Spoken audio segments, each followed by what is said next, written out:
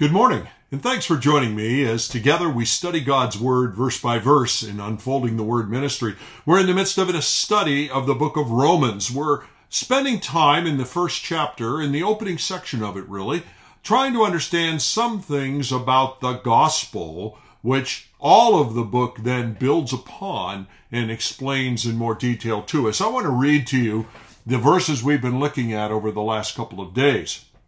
Beginning in verse 1, Paul, a servant of Christ Jesus, called to be an apostle, set apart for the gospel of God, which he promised beforehand through the prophets in the Holy Scriptures.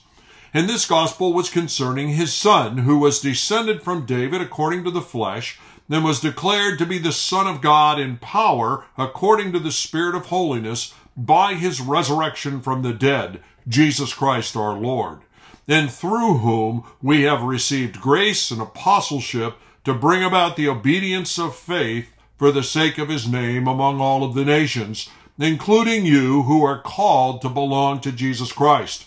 To all those in Rome who are loved by God and called to be saints, grace to you and peace from God our Father and the Lord Jesus Christ. Yesterday, we were talking more about the portion of these verses discussing the gospel itself, and how the gospel is all about Jesus Christ. It's a message concerning the very Son of God. The gospel meaning good news. It's rooted in the issue of why Jesus Christ came into this world, what he accomplished while he was here. If we don't really understand who Jesus is, now, we don't really understand why he came and what he accomplished through his death and resurrection, we cannot, by definition, understand the gospel, the good news. Because the good news, the gospel, is all about God's answer to the human dilemma, which is sin and the resulting separation from God, both now and eternally. It's not a message, the gospel I'm talking about, is not a message about how to be happier, how to feel better, how to be successful, how to foster justice in a fallen world. Although there's implications, of course, from the gospel and getting in right relationship with God through the Lord Jesus Christ in the areas of how we feel, how we approach life, how we address sin and injustice in the world. But the gospel is much more than that. It's a message rooted in Jesus Christ as being the very Son of God. He was the one who, as a man born in Bethlehem, was descended in the line of David, the promised messianic line. But how that was not really his beginning, because in the beginning was the Word, and the Word was with God, and the Word was God, as John 1:1 told us. And that Word was made flesh and dwelt among us. There was a real Jesus born in Bethlehem in space and time, not a myth. But that one who was born in Bethlehem, his beginnings preceded long ago. In other words, he never had a beginning. He was always with God and was God, the second person of the Trinity. Our confirmation of that amazing truth, which is theologically called the incarnation, is seen nowhere else ultimately than in the resurrection of the Lord Jesus from the dead. The empty tomb, a resurrected Jesus Christ, is the foundation of the gospel, the confirmation of Christ being the Son of God, and a confirmation that, in fact, we have good news at long last from God. Well, today, building on all of that foundation, I want to talk a bit more about what this gospel, this good news, resting on Jesus Christ, the very Son of God, who lived, who died, who rose again, what this gospel gives to us. In verses 5 and 7 that I read to you today, we identify three things that this one gives to us. Number one, in this one, Jesus Christ, the very Son of God, the resurrected Savior, we find grace. Now, grace from God is talking about unmerited, undeserved favor from God. What we as sinners, fallen mankind, deserve is separation from God and judgment. We cannot dwell in the presence of a holy God, and because he's a just God, there's an accountability required for our sin. That is the human dilemma. That's the bad news that the good news of the gospel is meant to address. And what we find in these verses is that God, through Jesus Christ coming into this world, living, dying, rising again, that we now have grace from him. It's how you and I, as undeserving sinners, can find reconciliation with the God who is really there. Now that's good news, and that is the gospel. There is grace for us in him. The second thing that it talks about is that we have peace with him. The gospel, the good news, is all about how to find peace with God.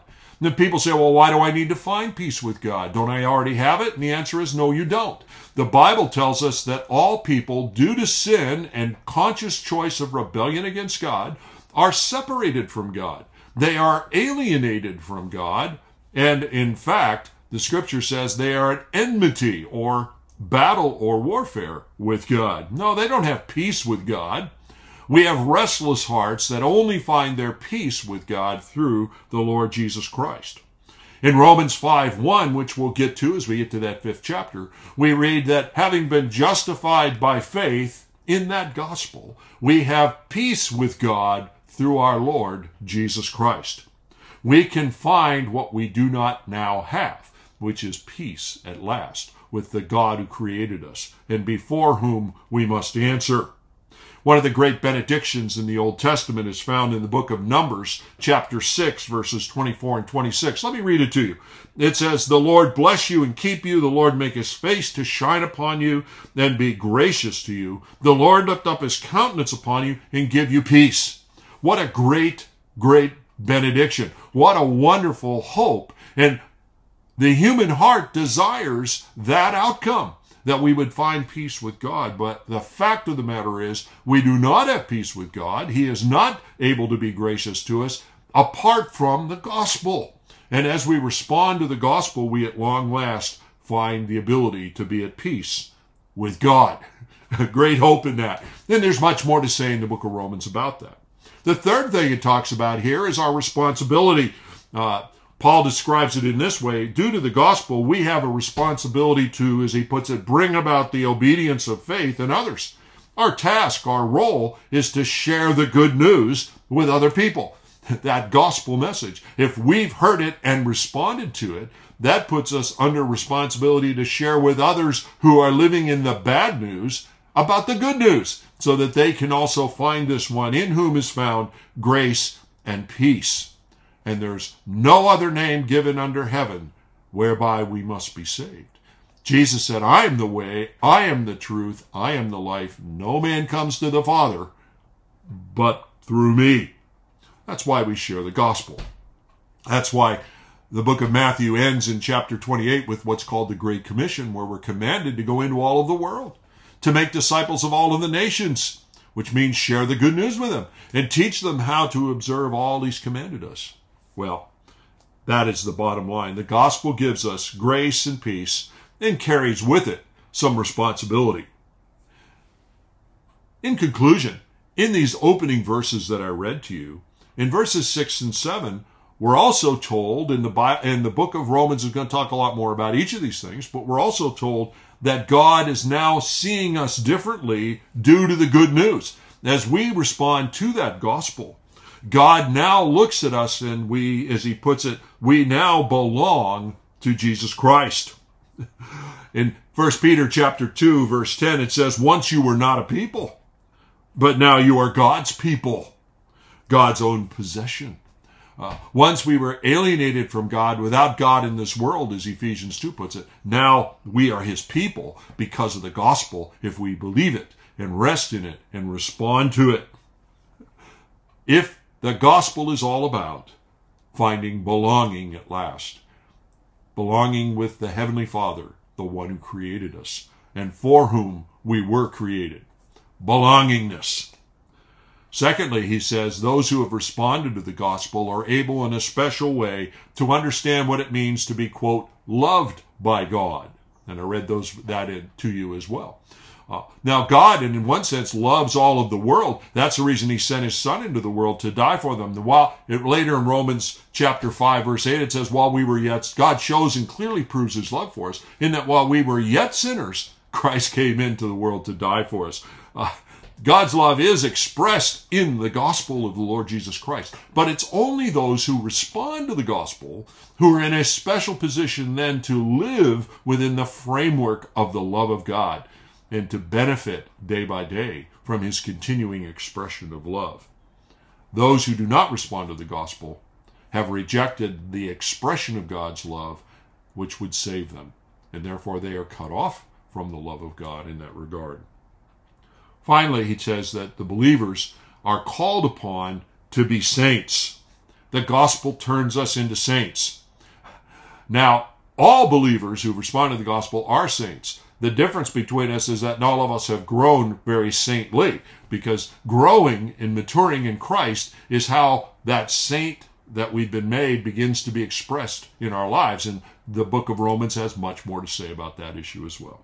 Well, there it is. Lots of clarity now about this good news. He's got much more to say about it, but there is the introduction to us. Join me tomorrow as we move forward and discover in verse 8 some of the reason that Paul feels a special feeling of thanksgiving for those in Rome who have responded to the gospel. God bless.